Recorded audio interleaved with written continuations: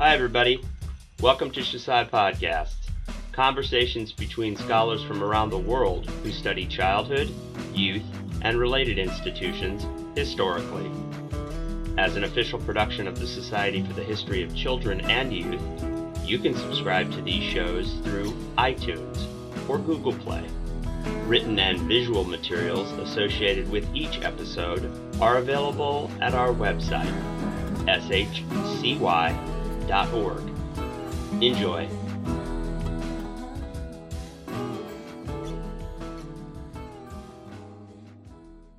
Hi, from Cleveland, Ohio, on a cloudy January day. I'm Vanessa Hildebrand here with Professor Renee Sentiles. She is the Henry Eldridge-born Professor of History at Case Western Reserve University. And we're here today to talk about her book, American Tomboys, from 1850 to 1915, published by the University of Massachusetts Press. This is not Renee's first book. She, in 2003, wrote Performing Mencken, Ada Isaacs Mencken, The Birth of American Celebrity. Hi, Renee. I'm so happy to be here with you. Hi, me too. Thank you for doing this. As a cultural anthropologist specializing in the health of women and infants, I find this book really fascinating and powerful in the way that it describes society in transition in many ways. And in particular, what you're talking about is this prominent tension in the transition of how we think about or how people thought about the roles of women in society. And your book in particular focuses on a very interesting period of time, which I hope you'll talk about a little bit later, between the American Civil War and World War I. So to begin this conversation, I want to start at the end of the book.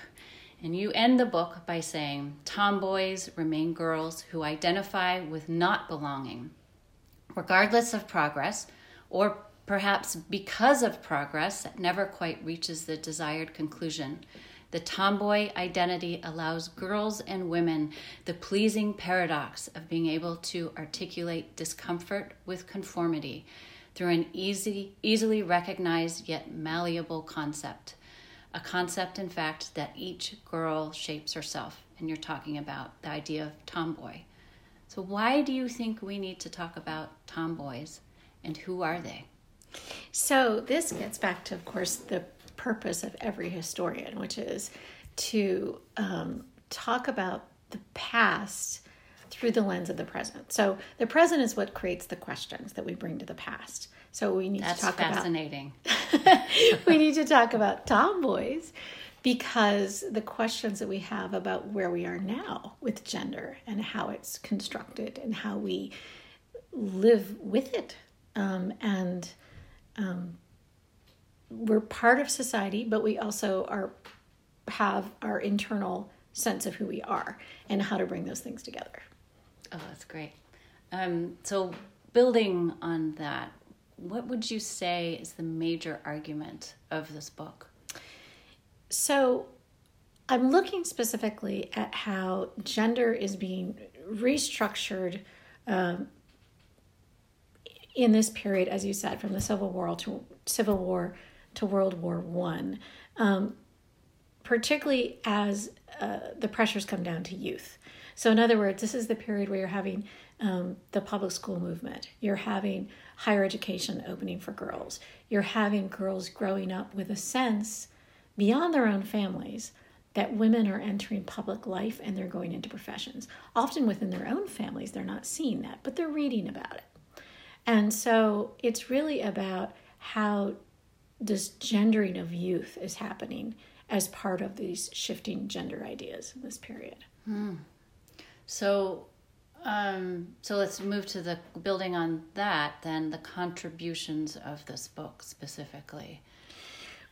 Okay, so one of the things that's fascinating about the tomboy is, as many of people know who study gender, is that gender is a term that most people think of as a stable thing. So in other words, there are two genders, and recently we've had, of course, a real spate of trying to come up with, I think there are, I don't even know how many categories of gender people have come up with, and we're very much in this idea of a spectrum of gender.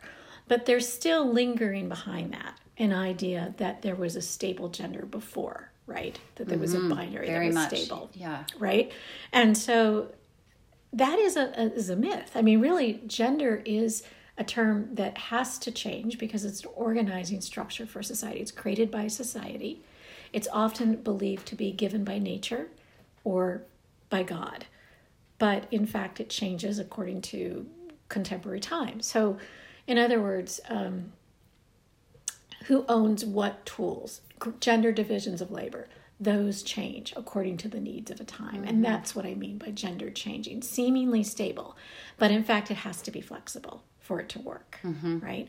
So the tomboy is an interesting term because in this sort of unstable, boys do this, girls do this, this can shift around, you get this tomboy identity that essentially says that girls will always be girls. Even when they behave like boys, they will always be girls. It's this stabilizing term in the midst of this unstable phenomenon. Does that make sense? Yeah. So it's very interesting because while you're describing how gender has always been an unstable category, the one stable factor is that there's this category of tomboy, and is that well, I think that's right? true. I don't want to be, I mean, I do want to say that gender is ideas in every culture and society across the world. Gender is also tied to biology. So I'm not saying it's entirely unstable. But what I mean is what a boy and a girl is allowed to do shifts all the time. But the tomboy, because she's always, what she's doing is counterfeit. She's always doing what actually belongs to the other gender. In a sense, it lends stability. So she might be upsetting the apple cart, but she's not really, because she's just doing it as a borrower. I see. Now, boys can't do this, Right. Because masculinity is the ultimate, right? Masculinity is the thing that everybody wants, supposedly. So girls can want to be like boys because masculinity is the highest. preferred. Preference. Exactly. But boys can't want to be like girls because that's wanting to be subordinate, right? Wanting to be the helper, Right. rather than the leader. Okay. So there's no more ambiguous category for girls. I mean, for boys. Well, there is, but it's not. Tomboys are beloved. Yeah. And I mean, it's often like, ugh, she's such a tomboy was supposedly a negative thing. But even when it was used as a negative thing in like the 1880s, girls would take pride in it. They would say, she says I'm such a tomboy, but in fact, I'm just strong or whatever. I mean, they don't necessarily take it the same way. But to be called a sissy is really the supposed equivalent in at least late 19th century, early 20th century language. And it's never positive for boys. Right. So there's no beloved sissy figure, at least in the period I'm talking about. Maybe more in contemporary times. There's maybe there's starting to be a love for the sissy figure. Mm-hmm. I don't know. That's just fascinating.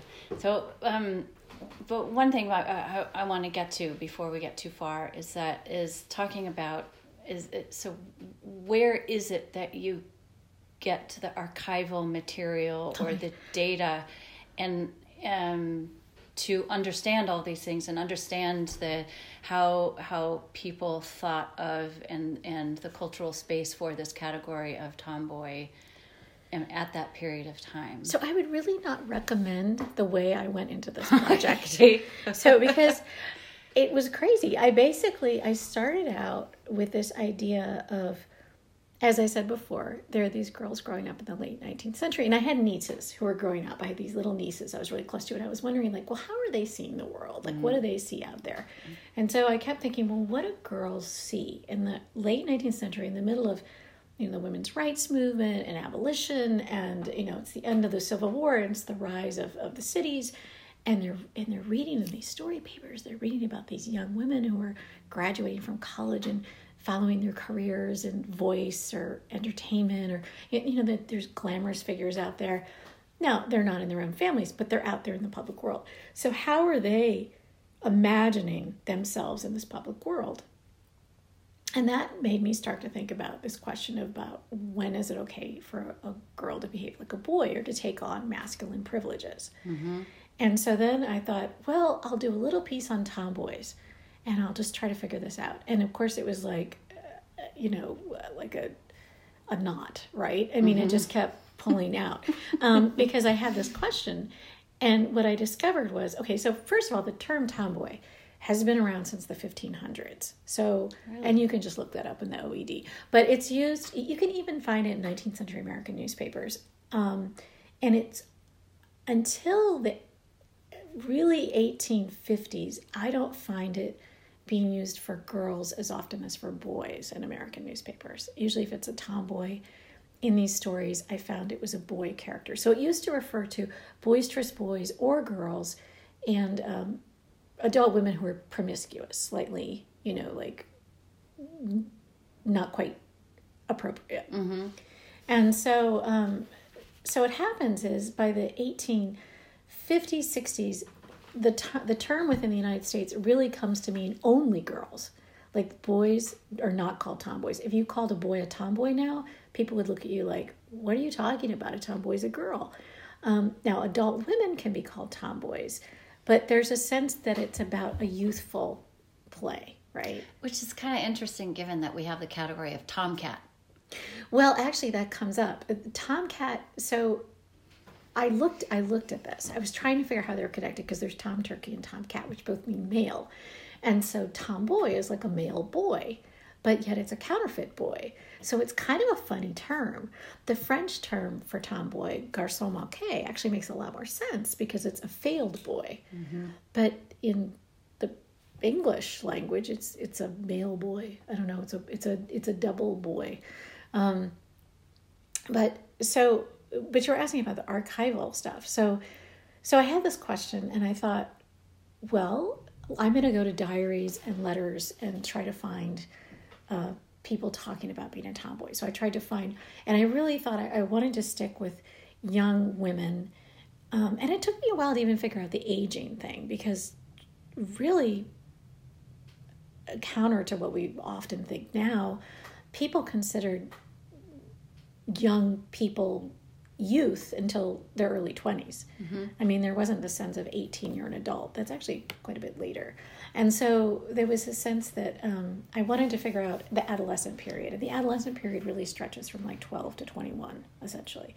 Mm-hmm. And I wanted to look for diaries of girls and women who were writing that period. And so I went to all the published diaries, and I found, I went to the Schlesinger and the Sophia Smith collection at Smith College, the Schlesinger collection, of course, at Harvard, and tried to find, all the unpublished diaries.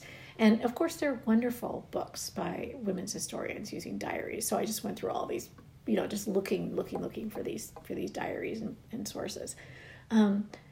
But when I was reading the literature on tomboys, because, my book is the only book that deals with the history of tomboys,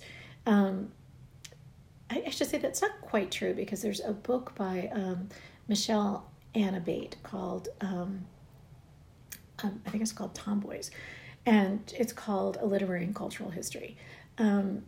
She really does more literary history than cultural history. I mean, she comes more from fiction. Yeah, she's coming from more of a literature background. And so her text really deals more with tomboys in cultural expression. So really movies and fiction. And almost everything out there are tomboys. That's what it looks at. Because if you're really looking for representation of tomboys, it's easiest to find in cultural expression. Mm-hmm. Tomboys become these popular figures, especially after Little Women comes out in 1868. I mean, they show up in Godey's Lady's Book and newspaper stories all over the country well before 1868 and Little Women. But with Little Women, Louisa May Alcott takes this tomboy figure and makes her far more complicated and much more alluring, because Jo March, I don't know if you've read the book. Are you one of the few people who hasn't? No, I know you have. No. Of course I've read the book. Of course you've read the book. I saw the movie. No, she's an intellectual and she's ambitious. She's not just a girl who behaves like a boy and is frustrated by the lack of freedoms of being a girl, but she actually wants to go out and fight in the war, and she wants to paddle her own canoe. That's actually a quote from the real Alcott, not Jo March. And so she complicates it. And once that happens, there's a slew of tomboy books that come after that. Like, it just becomes this really popular thing. So you start to see this build-up of the figure, and then it's building up in the popular press. So you start to see more and more of these tomboy stories. And one of the reasons why Little Women remains such, I think, a classic is because of the tension around Jo not wanting to marry Laurie and not wanting to marry. Because the classic tomboy story, of course, is that she starts out saying she wants boyish freedoms, but as soon as she meets a real man, she falls in love and realizes the quiet heroism of women in society and how they really make the whole thing work. Mm-hmm. And so you get a lot of those stories. So my point is, in the archives, I started out looking at diaries and letters, and I went to Tulane special collections. I went all over the country, and then I started reading the literature on tomboys and realized I really needed to get at the cultural expression. So I ended up doing a chapter in domestic fiction, a chapter in Western fiction, but also it got me into ideas about the Campfire Girls and Girl Scouts, and what does it mean to be a boy? If girls are behaving like boys, well, what are boys behaving like? What are they told to behave like? New Women, is the New Woman just a grown-up version of the tomboy? And so it just kept going exponentially. So I wouldn't recommend my method, which is to have a question and walk into like whatever sources you can find. And so I use newspapers, plays, films. I only go up to 1915 in part because most of the tomboy scholarship is about the 20th century, and also almost all of it is about, well, no, I shouldn't say that. The other reason is because the film industry changes, and that's going to have a big impact on tomboys. Oh, and I really didn't want to bring up the whole new film industry thing. Yeah. I only get as far as silent films. Well, that changes the era, really. And, right. It changes the narrative. Everything. Oh, my God. So you kind of have to stop there, and that's another book. That's a whole other book. And it's actually a book that other people have written parts to. Yeah. So it wasn't as necessary. There was no book that got at where this term came from and why, like how it developed and what the nuances were. Mm-hmm. And so it was very clear to me right away that a lot of it had to do with girls for the first time being taken out of the home, going into schools, competing with boys in schools, going out into the workforce after their secondary education, or their elementary education, actually. Yeah. And then also being in worlds with boys, not under the eyes of their parents. And so they're really taken away from sort of the mother's protection. Mm-hmm. And that's a whole new modern world that you can see gender reshaping within. Does that make sense? Yeah. Well, that's a period where so much changed but you wonder, gender roles and gender norms are so critical to the stability and the touch point for so many other things in society, how we understand everything, about who other people are and how society is ordered, the organization of family and the organization of gender roles. And so it's a fascinating period. Well, I think what's important about the tomboy is that in many ways she's an imaginary figure. So because she becomes this popular figure in literature, girls are living through fiction. Once women learn to read, once girls start going to school and learning to read, they take over as the writers and the readers in the American population. They are writing the stories in the story papers. They're reading them. They're the major drivers of the publishing industry. And even under male bylines and the like? or still using, or starting to more frequently use. Using their names. Their names for the story paper. So there's a kind of, it's like a newspaper, but it's fiction. So it's kind of like today's television, or it's like where people would get their stories, and it gets quickly taken over by women writers. And the major writers of the 19th century are Eden Southworth, Fanny Fern, Harriet Beecher Stowe. And so Eden Southworth was more widely read than any other author in the 19th century, by far, by men and women and children, because her story was the cover story of the main story paper, the name of which is now escaping my memory bank. And so there were women, really, there was a real sense for girls within their own, with their very, because most women were still married, women with children were still at home with their children if they could be, which was certainly the middle class, which was the major producers and consumers of these papers. And so even though in their private home they weren't seeing this, in their imaginations, they're taking all kinds of different roads, different paths into the future, into their future lives.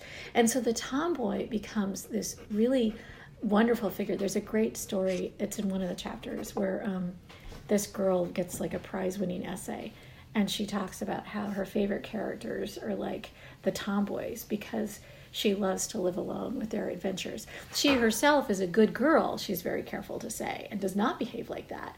But she is most thrilled by those adventures. And so they become these vehicles for, I could say rebellion, but it almost seems more like claiming one's own agency. If that makes sense. Yeah, it's so interesting, and I mean this also into a segue into the next question, but it's interesting that you have this, the consumption of these stories are a way that people are talking about this category. So these story papers, and as in anthropological research, we talk about because of course we're looking at the contemporary era, and so we talk to people about what is it you do, and then we watch people do it, and then we talk to them about what they did, and those things are always different, right? But so there's this interesting interplay between the stories they're listening, and then through your research you looked at not just those stories, not just the fiction, but all these other sources, so you're kind of able to do that in an interesting way, because you're you're looking at what the stories, and then what they're talking about it through diaries, and then all kinds of others. So you're able to triangulate this idea of the tomboy in a very, very interesting way.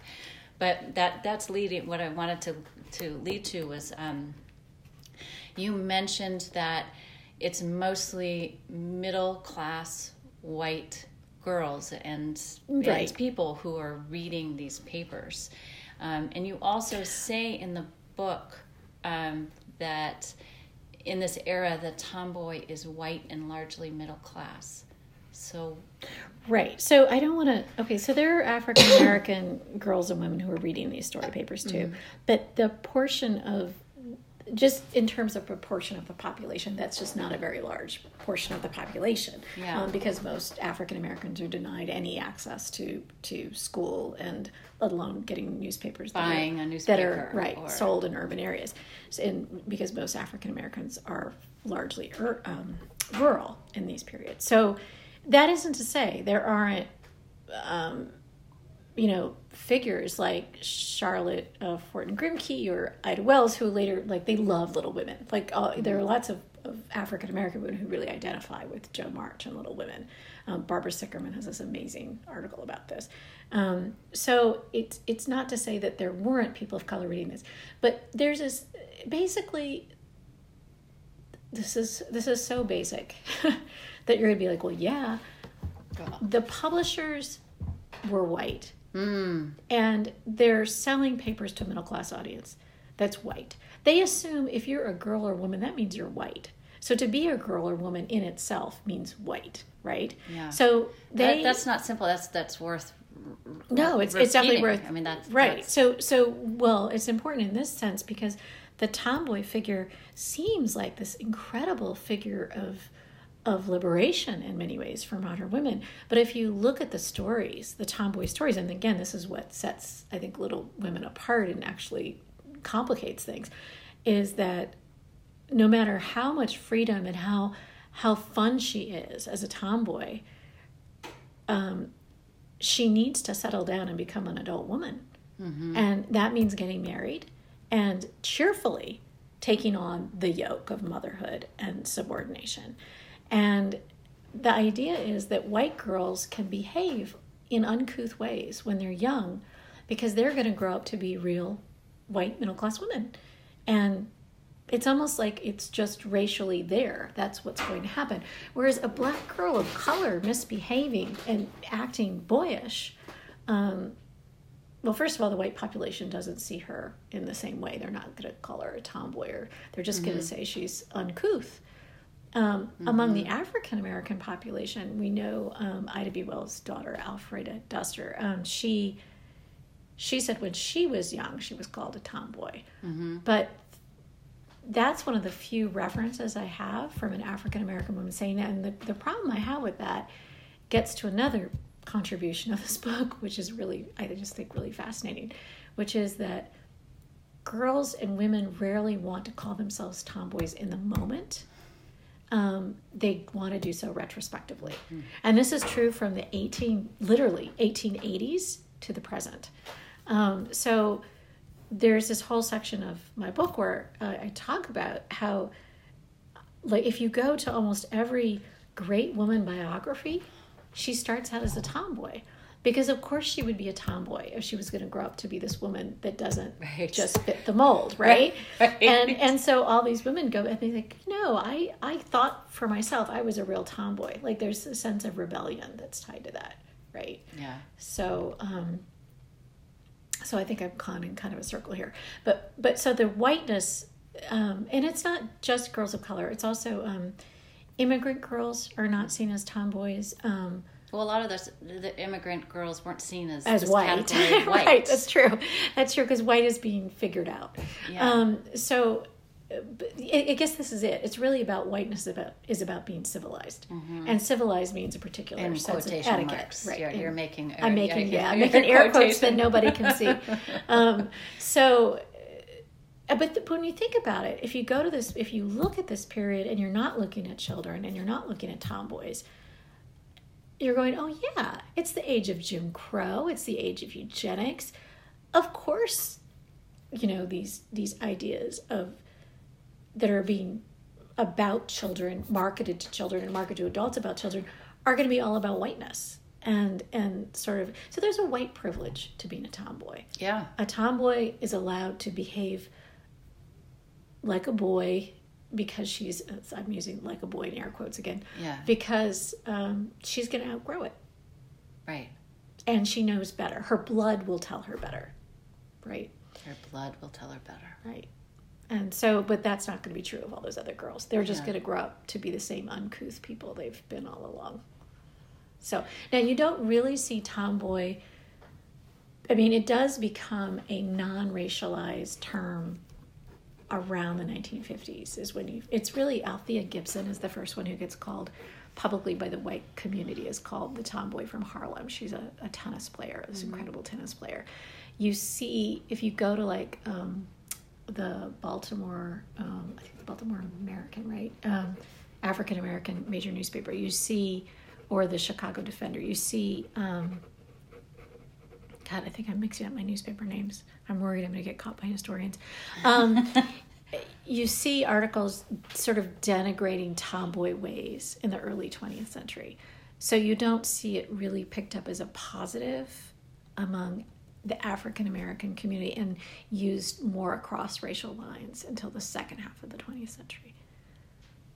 That's really interesting. That actually brings me to sexuality, which I address too, which is that it's often now seen as a term connected with, it almost seems retro to say lesbianism.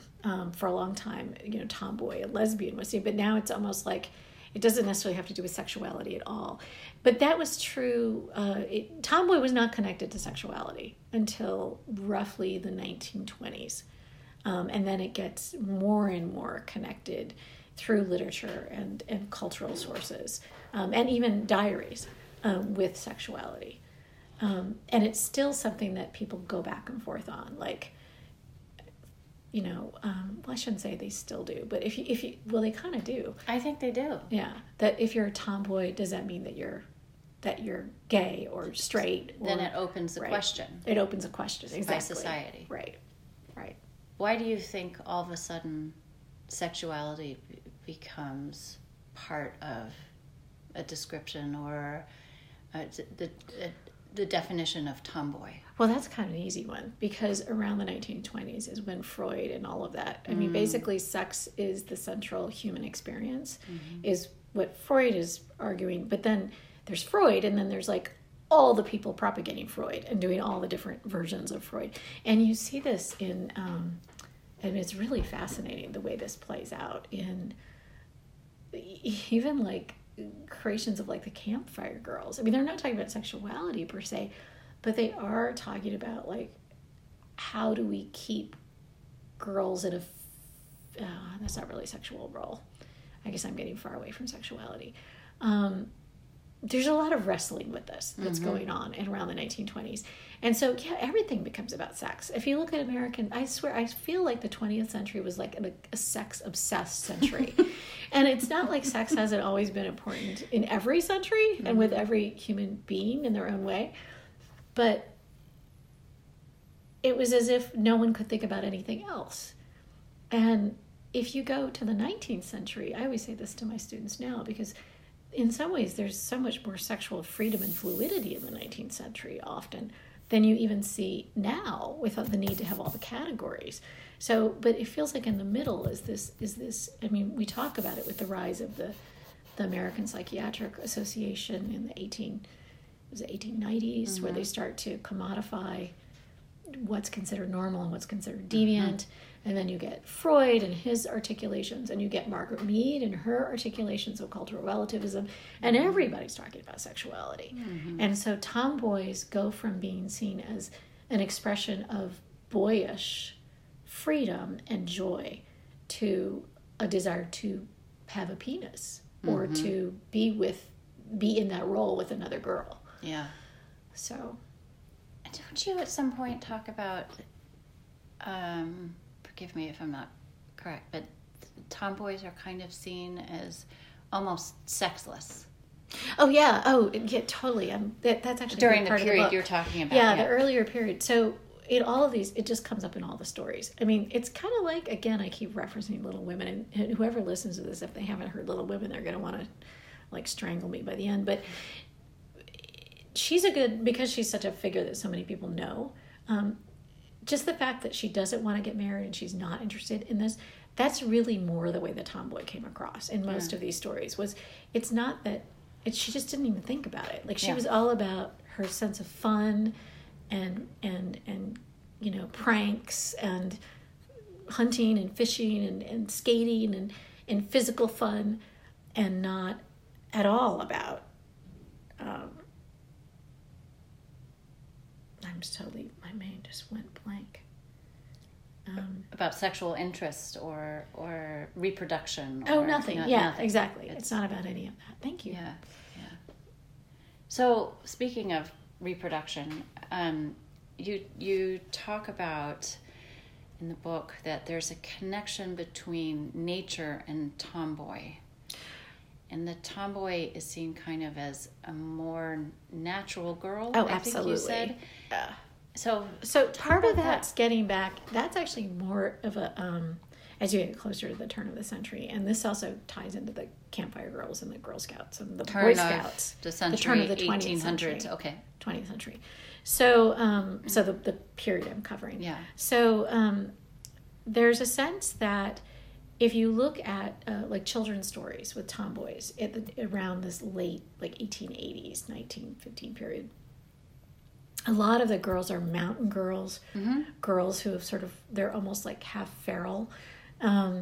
There's a sense they often have long black hair and dark snapping eyes. And actually this is true in the dime novel westerns too. There's often that same sort of phenotype.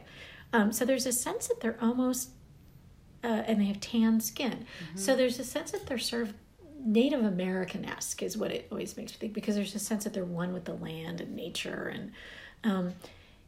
and there some of that idea that a girl takes pleasure in being in nature and fun and is connected to it is what these organizers of the scouting groups are trying to do, is basically like, let's take these urban youth that are losing health and they're losing the sense of what it means to be male and female, and let's take them out into the woods as children and then reconnect them with their older traditional past through nature, and that will make the girls more domestic and the boys more self-sufficient. And the girls more self-sufficient, but that's not the purpose. The purpose is they're gonna learn to cook over a campfire, and they're gonna realize how interesting cooking is, and they're going to build tents, and they're going to recognize how home building is important. And there's a sense of that idea of bringing the youth of the urban areas back to nature. Oh yeah, to save our society. We see that so often. Yeah. If you want to save the kid or the teenager, especially, you send them to a farm in the summer. Yeah, you throw them into the wilderness. Yeah, exactly. There are so many programs. I don't know how effective they are. I don't know, but there are a lot of programs. This prevalent idea. Yeah, and so this is this idea, and so there's the sense that tomboys are just more attuned to that. So they'll tap into their natural instinct. Self. Maybe it's really funny though. There's a book by Anya Jabour, and she says, and it's really on Southern girls, and she says, and I think this is really true. What I've come to realize in this research is that there's a much more boys are in a smaller box. They are supposed to want to get out in the world and do all these things and be active. Girls, if you look at their lives, get to be have a much broader field. They are in the home, and they're very much so, but they're also active and outside. And so in a way, the girls do everything. It's the boys who don't do everything. And so what is used to set the boys apart isn't that the boys only do part of it, but that the girls only do the other part, if that makes sense. Yes. And I see it constantly. In contemporary. And in contemporary life, too. Yeah. Masculinity is in some ways, a much more constricted. And a lot of what I deal with this book, too, that I think makes it valuable, and I would like to see someone do more work on it, is the difference between adult masculinity and boyish masculinity. Because what I would argue is boyish masculinity is available to girls and adult women. It's adult masculinity that's not.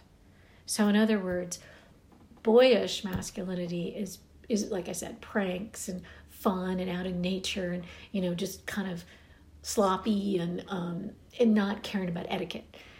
It's not about protecting others. It's not about amassing fortunes. It's not about power in the public world, right? Right. And so girls and women are not supposed to do none of those things, but they can do all the boy things. Yeah. So boyish masculinity, I think, is actually significantly different than adult masculinity. Yeah. And I haven't really seen anyone really talk about that. The closest is E. Anthony Rotundo, who does some stuff on American Boyhood. But that book has been out for 30-something years. And so I'm not sure. I've seen some. There's a book on feral boyhood. There's a little bit, but I haven't seen anyone really get at boyish masculinity. Yeah. That's fascinating. I mean, that's so true. I mean, women in, all over in the work world are not supposed to behave as when many of those masculine traits. As amassing fortune, talking about money, ambition. What do you call that? Like the brutal truth that you speak. I mean, then you're a bitch if you're a woman, and if you're a man, you're just assertive. Right. I mean, that's really a kind of masculinity, right? Yeah. Well, in kind of a related term, because they're talking mostly about adult women, a tomboy had a real moment in the fashion industry not too long ago. Yes, and you kept sending me pictures. Yes, we kept talking about it. About 2012 to 2016, I was trying to remember, when this was, it didn't matter where you looked and what catalog or, Vanessa Friedman, the fashion writer in the New York Times, so it was writing about it. And there was all these Instagrams of like, yeah. And crazy. So there's just, a wide array of fashion houses were somehow discussing tomboy. Tomboy was part of the narrative in some way or another. And as an anthropologist, I always find that there's a really close association between what's happening in the fashion world and contemporary cultural preoccupations. So what do you think was happening? Well, so I look at that, and I actually think it comes up in other periods. Like if you look at the 1920s, I think you can see the 1950s. And I'm thinking about how, like, if you go to newspapers, there was like all this like tomboy fabric and tomboy shoes, and and then there was actually like tomboy canned milk and tomboy vegetables. I mean, there was like tomboy, but tomboy became connected with spiritedness, right? And so it's about this joyful, playful spirit, but it's also what I think of as the sexy tomboy. So almost all that tomboy stuff. Now, it was really funny because you sent me pictures of like, oh God, some of it, like, I had no idea how it was tomboy. Like yoga wear that was tomboy? Tomboy yoga wear, like, I don't get that. Or there was like, I think there was one on furniture that you sent me, like the tomboy living room.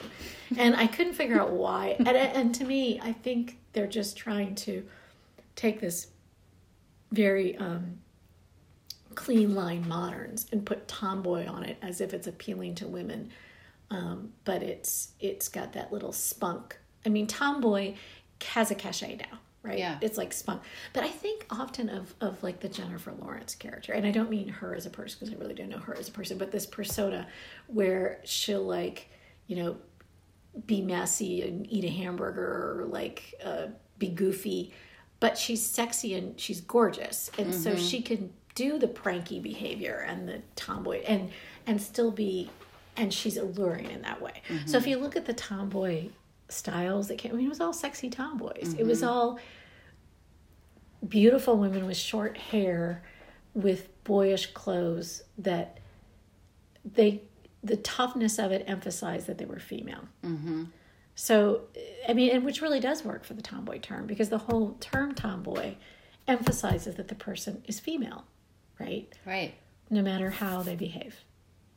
But this gets me to one of my favorite things is if you go to the internet and you Google how to dress like a tomboy or tomboy, it'll give you this wiki links on there's this thing with little cartoons that tells you exactly how to dress if you want to be seen as a tomboy, and how to behave as a tomboy. And it says things like, don't talk too much, because boys don't say much, and like, only wear these colors, and you can have one girlfriend, but you can't like hang out with a whole group. Like all this like rules for how you can identify yourself so that people will go, she's a tomboy.